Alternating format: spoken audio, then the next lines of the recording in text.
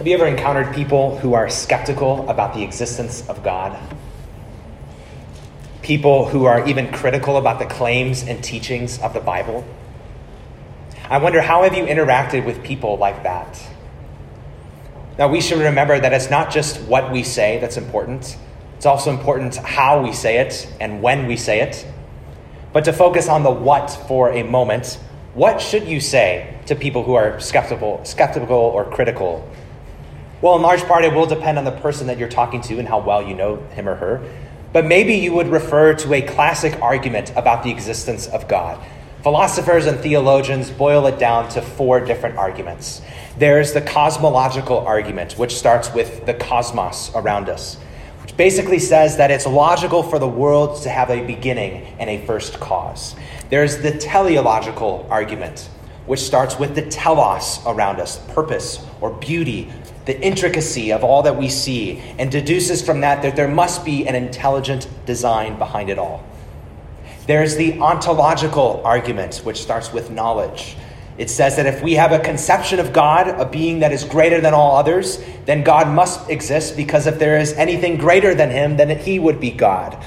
This one's a little bit deeper. There's the moral argument, which says that we observe that people have a conscience, some sense of right and wrong, a fear of death. And because of that, there must be a supreme universal lawgiver. These are the classic arguments for the existence of God. Now, I'm not asking you to memorize all those things because, in part, I think those arguments might push the ball down the field, but I don't know if any of them will get you in the end zone. All of these arguments remind me of something a British pastor named Dick Lucas said. It's something that our passage from John 7 reflects as well. He said this: the Bible doesn't give us a watertight argument. It gives us a watertight person against whom there is no argument. While John 7, 25 to 36 isn't first instructions about how you and I deal with skeptics and critics, in this passage, Jesus deals with skeptics and critics. And the main point of it, we could summarize it like this: that no amount of skepticism, no amount of criticism overcomes the truth about him. That Jesus is the Christ, the Son of God, sent by the Father to save sinners. So follow along as I read John 7, 25 to 36. If you're new to the Bible, the chapter numbers are the big bold numbers on your page, and the verse numbers are the little numbers behind that. After I'm done reading, I'll say something like, "This is God's word." If you agree that this is God's gift to us, would you join me to say, "Thanks be to God"? Some of the people of Jerusalem therefore said, "Is not this the man whom they seek to kill? And here he is, speaking openly, and they say nothing to him. Can it be that the authorities really know that this is the Christ?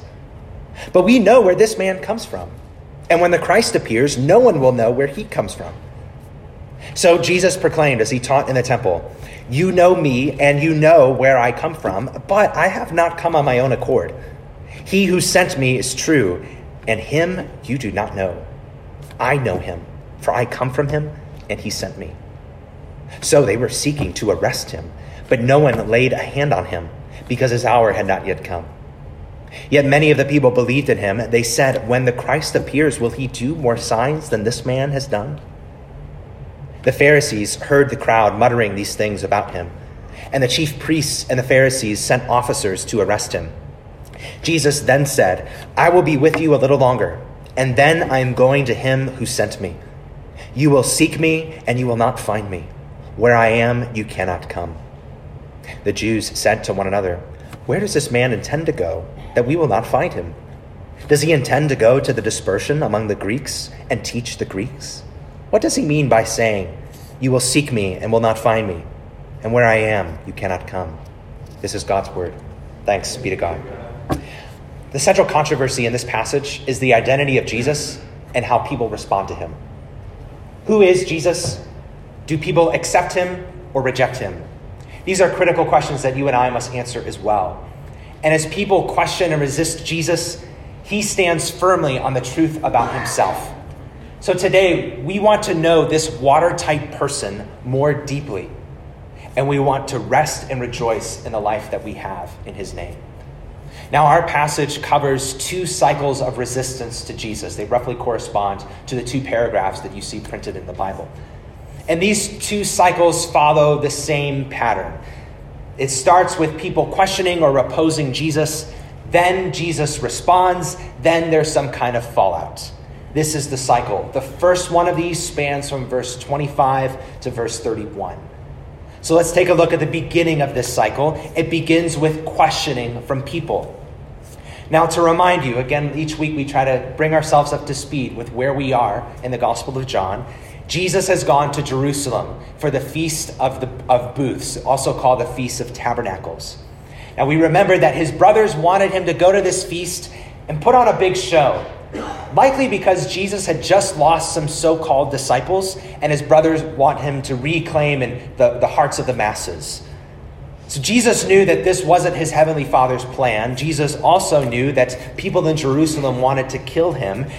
And so for now, Jesus skips the big entrance to Jerusalem. But he's still the talk of the town. People there in the city mutter different opinions about him.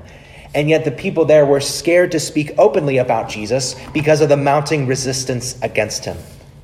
So in this setting of confusion and chaos, Jesus opens his mouth and speaks in the temple. And he defends himself against the charge that he broke the Sabbath law. And he was charged this when he healed a paralyzed man on the Sabbath day. This was back in John chapter 5. Jesus shows not only that the people had a faulty understanding of God's word and what God said about the Sabbath, Jesus also shows them that they really should have rejoiced when he healed this man. Because Jesus is the one who the Sabbath pointed to. This was a day of peace and rest. And Jesus is the one who gives us ultimate, eternal peace and rest with God. Now, this is where we still are, in the temple, as we come to verse 25. The people of Jerusalem listen to Jesus teach, and they have questions. And their questions really aren't questions they're looking to get answers to. They're questions that show that they're surprised. They listen to Jesus teach, and Jesus surprises them. They ask, is not this the man they seek to kill? And here he is speaking openly. Now back in verse 20 of chapter 7, other people in the temple listen to Jesus, and they listen to him say, there are people out there who are seeking to kill me. And they tell Jesus, what are you talking about? You must be demon possessed. The people here in verse 25 don't make that same conclusion, do they? These people know better.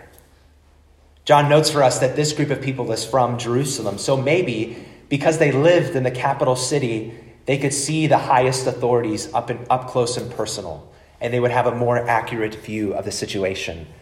So when they hear Jesus talk about this plot of people trying to kill him, well, they know Jesus is right and they believe him. Yeah, there is a plot to kill Jesus. And yet look at what Jesus is doing. He teaches publicly in the most prominent place in all of Israel. It'd be like America's most wanted fugitive holding a press conference right outside the White House. Well, like we noticed last week, the authorities might scare people into silence, but they don't scare Jesus into silence. Jesus entrusts himself to his heavenly Father's plan and his heavenly Father's care.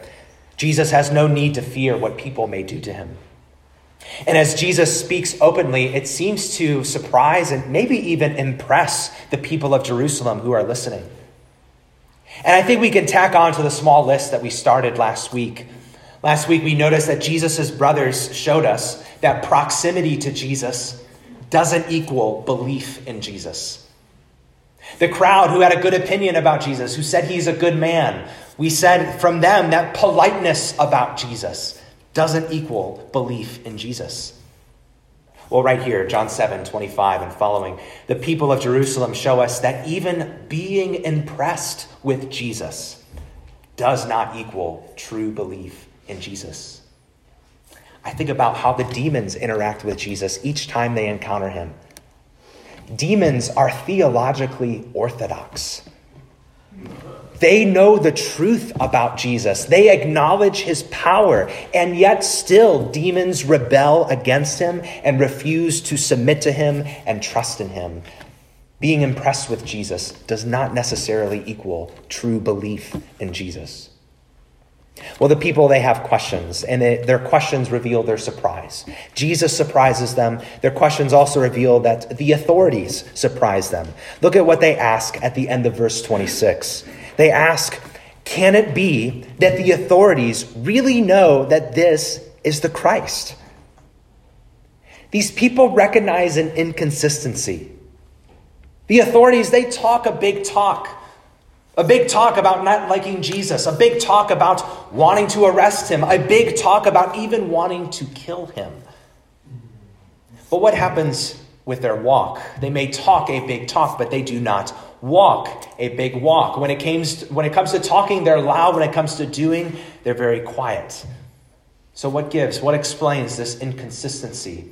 Well, the people wonder if the authorities talk bad about Jesus, but secretly think that Jesus is the Christ. Now, just a quick reminder, I've said this before, Christ is not Jesus' last name. It's a title. It's the Greek word for Messiah, which means anointed one. Even a little bit more precise, it's God's anointed king. Now, for the people of Jerusalem, they might have a wrong explanation for why the authorities didn't do anything about Jesus. That explanation is wrong. The authorities, no, they don't think that Jesus is the Christ. But I think these people in Jerusalem have their finger on the pulse of the authorities' motivation. They might not get their explanation right, but I think they have their finger on the pulse of their motivation. The authorities didn't do anything about Jesus, at least at this point, because they would never do anything that risks losing the people's approval. That's always their motivation throughout all the Gospels. Matthew 21, verse 46 states it clearly. The next time Jesus will be in the temple in Jerusalem, it says this, although they were seeking to arrest him, the authorities feared the crowds because they held him to be a prophet. This is the motivation behind their inconsistency, that they'll talk a big talk, but they won't walk a big walk. They crave the approval and the power that the crowds give them. They share the same motivation as one French Revolution leader who said this, there go the people, I must follow them, for I am their leader. I bet you can spot this motivation everywhere in different political leaders and different church leaders. Jesus describes this motivation in John chapter 12, verse 43. He explains it like this, their motive, for they love the glory that comes from man more than the glory that comes from God. This is why they won't risk their necks. Now, one author asks a question about this motivation. Why would you love the glory that comes from man rather than the glory that comes from God? Why would you choose the approval of mere creatures over the approval of the Almighty?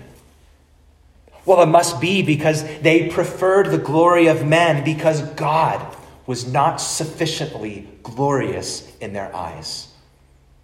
They prefer the glory of men because God is not sufficiently glorious in their eyes. I don't know if there's a more accurate diagnosis of what's wrong with the church broadly right now. It captures why those who profess to love God are inconsistent to live out their love for God. Because when God becomes small to you, other things become bigger than they actually are. When God becomes small and dim and uninteresting, other things grow bigger and more important. Things like politics or power or pleasure. So the people in Jerusalem can see that Jesus is better than others give him credit for. They can also see that the authorities are worse than others give them credit for. But that doesn't lead them to faith in Jesus. Look at verse 27. They say, but we know where this man comes from. And when the Christ appears, no one will know where he comes from. I think these people in Jerusalem, they ask questions where they should have made statements, and they make a statement where they should have asked a question.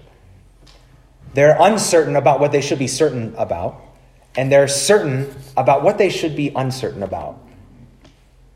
Not too long ago, I remember asking someone to read scripture for us during the service. Thank you for those who say yes to that request. But the question in response that I got was a legitimate one. The person asked me, well, are there any tricky names in the passage?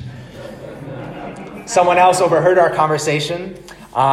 She gave very wise advice. If you come across a name that you don't know how to pronounce, like Meher Shala Hashbaz in Isaiah 8, verse 1, just follow the advice that I've heard before. Wrong and strong.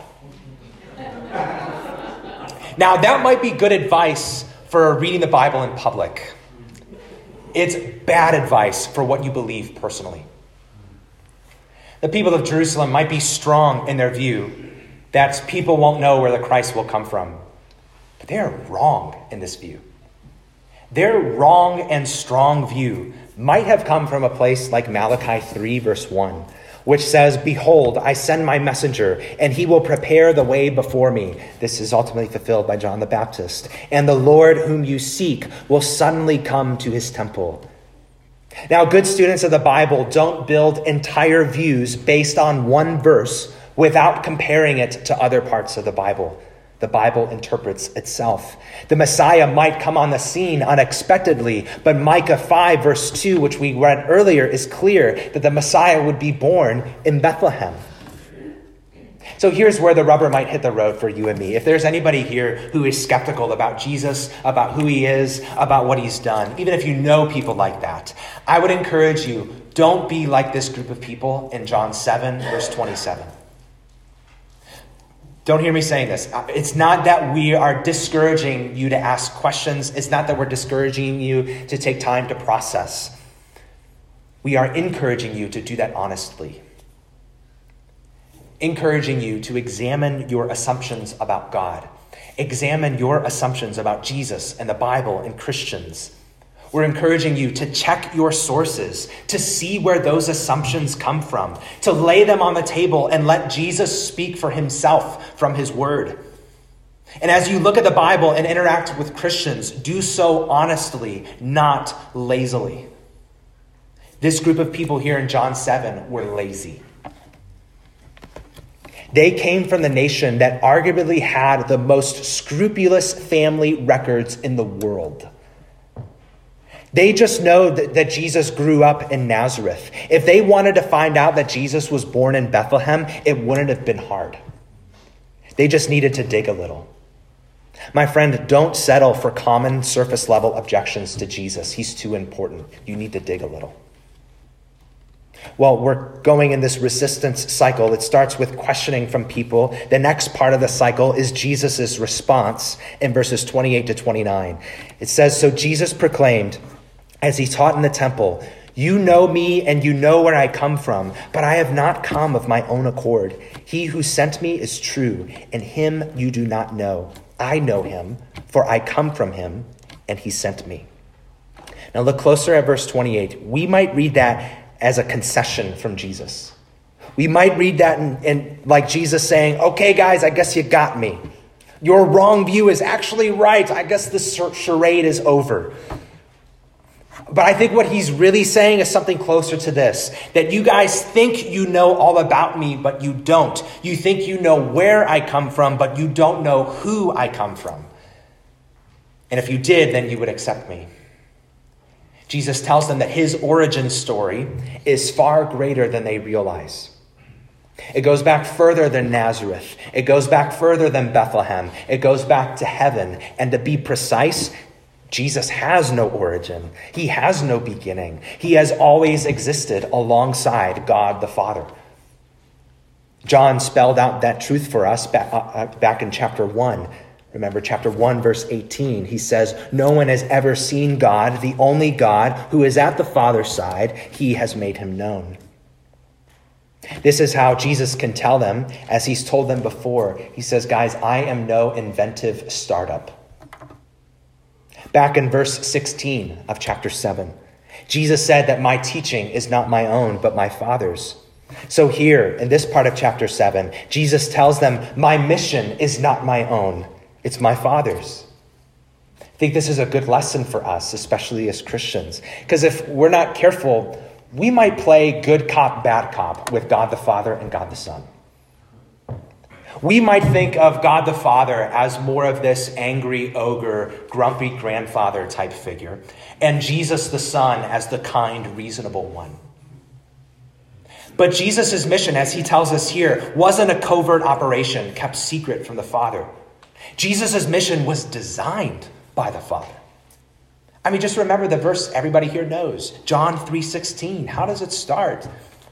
God so loved the world that he gave his only begotten Son. God the Father's heart put our salvation into motion. God the Son accomplished it. God the Spirit applied it to our hearts. Jesus' origin story is so much greater than they realize. He has always existed alongside God the Father. This is how he could say to them, the Father sent me. This is also how he could say to them that I know the Father. Jesus knows the Father like no one else does. While Jesus is distinct from the Father, he is so connected to the Father that he will later tell his disciple Philip, if you have seen me, you have seen the Father. The people question Jesus being the Christ because of a bad assumption based on faulty information. So Jesus clarifies. He is the one who has always existed alongside the Father, who has been sent by the Father, and who knows the Father like no one else. As Jesus clarifies about himself, he turns the tables, and he also clarifies about those questioning him. Look at what he plainly tells them. He says, him, that is the Father, you do not know. He tells people who talk a big talk about knowing God, you don't know God. And he uses the same logic that he's used before, that he's used with others who reject him but claim to know God. If they really knew God, well, then they would recognize God in Jesus. Here is the one who embodies all that God is, from his character to his ability, and yet they deny him. That must mean they don't really know God himself. If they don't know the Father who sent him, how can they be expected to know the Christ whom the Father sent? Now, rubber hits the road again. I bet you talk with people all the time who tell you that they believe in God. But do you want to know if they believe in the true God? Well, what do you think about God's Son, the one through whom God has perfectly revealed himself? The Apostle John will write clearly in his letter, 1 John chapter 2, verse 23. He says this, it was black and white. No one who denies the Son has the Father. Whoever confesses the Son has the Father also. Now, as you might imagine, Jesus' response, he asserts the truth about himself. He asserts the truth about them that ruffles some feathers. There is fallout from it. This is the last stage of this resistance cycle. On the one hand, the fallout looks like people going from questioning Jesus to people seeking to arrest Jesus. Right? That this happens in verse 30. Now, it's not clear whether or not these people actually have authority to arrest Jesus, but it is clear that they don't have the power to arrest Jesus. They fail to do it. In fact, what does the verse say? It says they can't even lay a hand on Jesus. They're prevented. John tells us it's because his hour had not yet come. I think it's a way of saying they're prevented from doing this because it's not part of God's timing. It's not part of God's control.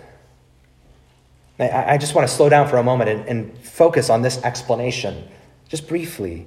Those words at the end of verse 30. Because his hour had not yet come. This is helpfully clarifying for us. Nothing about Jesus' life and death was ever out of control. It all happened according to God's plan. So that means if anyone did lay a hand on Jesus, it wouldn't be because they found a loophole or overcame God's plan. It would have been because the Father permitted it to be part of his plan. Brother and sister, you and I are meant to receive comfort from this same truth. Nothing about your life or your death is out of control. There is nothing that can happen to you apart from the plan and permission of your wise, good, and loving Father. Nothing. I reflected on this past week. I had one day of the week, it was Thursday. That was just a day that I totally did not expect. My dad ended up in the hospital. He's okay now. He's here with us now. You can talk to him about it afterwards. And it was a day that totally did not go according to plan. And it just so happened, this is how the Lord works, that I read Psalm 139 that morning. And I came across verse 16. The craziest day of the week, David writes, in your book were written, every one of them, the days that were formed for me before they happened. God knows each one of our days. Our times are in his hands. Nothing can happen to you apart from the permission and plan of your wise, good, and loving Father. Now, I want to just give a little bit of nuance to that. We should say that just because God has permitted a situation in your life doesn't mean that you should always stay in that situation in your life. The Bible tells slaves of the day that they can get their freedom if they have opportunity. The Bible tells spouses who are cheated on and abandoned and abused that they can get out of their marriage. The point that we're making is that there are hard things in our lives that we have no idea why God has permitted them in his plan. We don't get to see things from his perspective, but we are assured of God's power and we are assured of God's heart.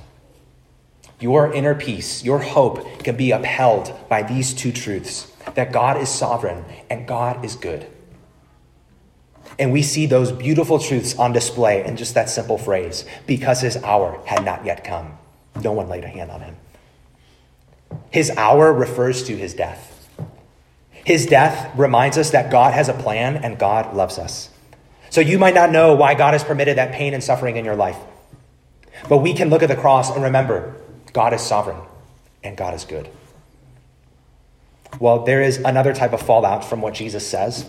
On the one hand, there are those who seek to arrest him. On the other hand, there are those who believe in him. The people of verse 31, they expect God to keep his promise and send his anointed king to save his people. And maybe these people remember a promise that a prophet would arise that's greater than Moses. And maybe they remember that God did many signs through Moses, whether it's the plagues or the parting of the Red Sea or giving the manna or giving water in the wilderness. And here is Jesus in front of them doing more signs than Moses did. Now, back in John 2:23, Jesus says the kind of faith that believes based only on signs, that kind of faith is shaky. But later in John 10, verse 38, Jesus says the signs he did are a reason to believe in him. So I think here in John 7, verse 31, we have no reason to think that their faith is insincere. Let's just take a step back at the end of this cycle. Take a look at the big picture. Jesus has claimed for himself oneness with the Father, to know him uniquely, to be sent by him. This is a huge claim. This is such a huge claim, as one author says, that if it's false, if this claim is false, then Jesus is guilty of such blasphemy that no one has ever dared to utter. But if this claim is true, then Jesus can be described in no other terms than the Son of God. His claim is too big. Either we must reject him absolutely or accept him fully. Well, this brings us to the second resistance cycle, starting in verse 32. It begins not with innocent questioning, but deliberate resisting. The chief priests and the Pharisees fall on the side of absolute rejection. But again, verse 32 shows us their true motivation. It's not that the chief priests and the Pharisees heard and considered the claim of Jesus, and that's what led them to reject him. No. They couldn't care less of whether or not his claim was true. What the chief priests and the Pharisees cared about was losing the crowds. So notice, when did they enact their plot to arrest Jesus? When did they start doing that? It's when they heard people muttering about Jesus, presumably muttering that Jesus is the Christ. So these guys cared so much about losing the crowds that they teamed up with one another to arrest Jesus. Now, the chief priests would have mainly been composed of Sadducees, and the Sadducees and the Pharisees hated each other. They're like the Bloods and the Crips, basically. But as many have said, the enemy of my enemy is my friend. So they team up and send the temple guard to arrest Jesus. And that brings us to the second part of the cycle, Jesus' response. John doesn't tell us what happens with this temple guard all the way until verse 45. We're left hanging. But Jesus seems to know about the plot to arrest him. Verse 33 starts by saying, Jesus then said, seems to be in response to this plot to arrest him. So whereas Jesus previously focused on his origin, here Jesus focuses on his destination. Look at what he says in verse 33. He says, I am going to him who sent me. As Jesus has been sent by the Father, so he will return to the Father. The first refers to what people call the incarnation. The second refers to what people call the ascension. And like Jesus' previous response, he begins by asserting the truth about himself. And look again at verses 33 and 34. Jesus speaking. Just read them to yourself. And how would you describe Jesus' tone in his response? Remember his situation. Here he is around people who are questioning him, people who are opposing him, people even seeking to arrest him. And yet, do you notice? There is no panic from Jesus. There is only confidence. He says, I am going to him who sent me. Confidence that he will accomplish the mission his Father has sent him to do. He will be the perfect sacrifice for sinners who repent of their sin and trust in him. And he will do more than accomplish that work. His confidence, it says that he will return to the Father. That implies that the Father will accept his work. And the Father shows that he accepted his Son's sacrifice by raising him from the dead. So my fellow Christ follower, I wonder how this tone could impact you and how you deal and interact with the world around you. I wonder if you look at the state of the world around you and you're disappointed. Maybe you look at the state of the world around you and you're even disgusted. You look at the state of the world around you and you're discouraged. Well, if you have reasons to feel this way, oh my goodness, the Son of God had way more reasons than you to feel this way. But consider how he responds. Look at Jesus' demeanor and look at his focus. Jesus' demeanor isn't one of panic or self-pity. It's confidence. Jesus' focus isn't earthly. It's heavenly. He is our model. Hebrews 12:2 puts it like this. We look to Jesus, the founder and perfecter of our faith, who for the joy that was set before him endured the cross, despising the shame, and is seated at the right hand of the throne of God. So like his first response in the previous cycle, Jesus asserts the truth about himself, and then he tells the truth about those rejecting him. Verse 34, he tells them, you will seek me and not find me. Where I am, you cannot come. Friends, Jesus' warning rings just as true now as it did then. So let me be humbly direct so I don't risk being misunderstood. Not everyone is going to heaven. And the only way you could stand before God's presence and not be condemned is if someone is condemned in your place. The only one who has and who can bear the weight of that condemnation is Jesus Christ, the Son of God. Trust in him, follow him, and what you deserve will go to him, and what he deserves will go to you. The only way you can be where he is in heaven is if you believe in him while you're still on earth. Jesus tells you that there will be a time when it's too late to take hold of him by faith. He is honest about the urgency of the matter. So maybe you or someone you know is still in the process that we talked about earlier, the process of examining your questions, the process about taking your time to examine honestly. Again, I don't want to discourage that, but I also want to humbly warn about the danger that comes with that. You see, continual questions might just be your way to delay what you don't want to do. You don't want to admit your helplessness. You don't want to forsake your way of living. You don't want to submit your life to one who is greater than you. My friend, be warned. One day, it will be too late to go to Jesus. But for those who have gone to Jesus, he speaks very different words to you than he does in verse 34. Jesus tells you in John 14 not to let your hearts be troubled. He says, believe in God, believe also in me. If I go to prepare a place for you, I will come again and will take you to myself, that where I am, you may also be. Now, this might not be your constant perspective, but if you think about it, each one of us is one more day closer to our death. I know we might not like to think like that, but it's true. And maybe for some of us, that reality is more in front of us than ever before. Now, friends, it's natural not to want to die. But let's look at the prospect of our death the way that our Lord looks at it. Not as the end, but as the beginning of glory. Now, as with the previous cycle, there is fallout to Jesus' statement where he tells the truth about himself and the truth about them. Now, this time, the fallout isn't confrontation, it's confusion. They don't understand. They literally ask in verse 36, what does Jesus mean by all of this? They try to grasp at one explanation. The explanation fits the pattern we've noticed in John, that they are stuck on the earthly when Jesus actually speaks of the heavenly. When they hear Jesus say that he'll go to a place that they can't come to, they think he's talking about going beyond Israel. Now, just to unpack a little bit of the background of what they're talking about, when the Jews were exiled from the land of Israel, they were dispersed throughout the Middle East and Mediterranean world.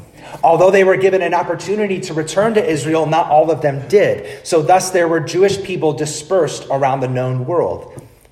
And before the Roman Empire, most of the known world was conquered by the Greeks. That's why Greek was the common language of the day. That's why even the New Testament was written in Greek. But here, just like there was misunderstanding about his origin, so there was misunderstanding about his destination. They must think that going to the Jews and Greeks beyond Israel was beneath the task of the Messiah, because their version of the Messiah would have sole interest in liberating Israel from the Roman Empire. But Jesus, the true Messiah, liberates those from every tribe, tongue, and nation from sin, not just from Rome. The chief priests and the Pharisees would soon get to arrest Jesus. But by doing this, they thought that they would finally squash Jesus' influence. But the amazing divine irony is that through the squashing of his son, God spreads the good news of his son. That after Jesus dies, rises again, and ascends to heaven, news about him spreads from Israel to throughout the Roman Empire. And even when you read the book of Acts, it spreads in the exact ways that the authorities mocked. The apostles take the gospel first to the synagogues and then to the Greeks beyond it. The foolishness of men is the wisdom and power of God. And this brings us full circle back to our original point. Friends, stand firm. No amount of criticism, no amount of skepticism will overcome the truth about him. That Jesus is the Christ, the Son of God, sent by the Father to save sinners. Let's pray.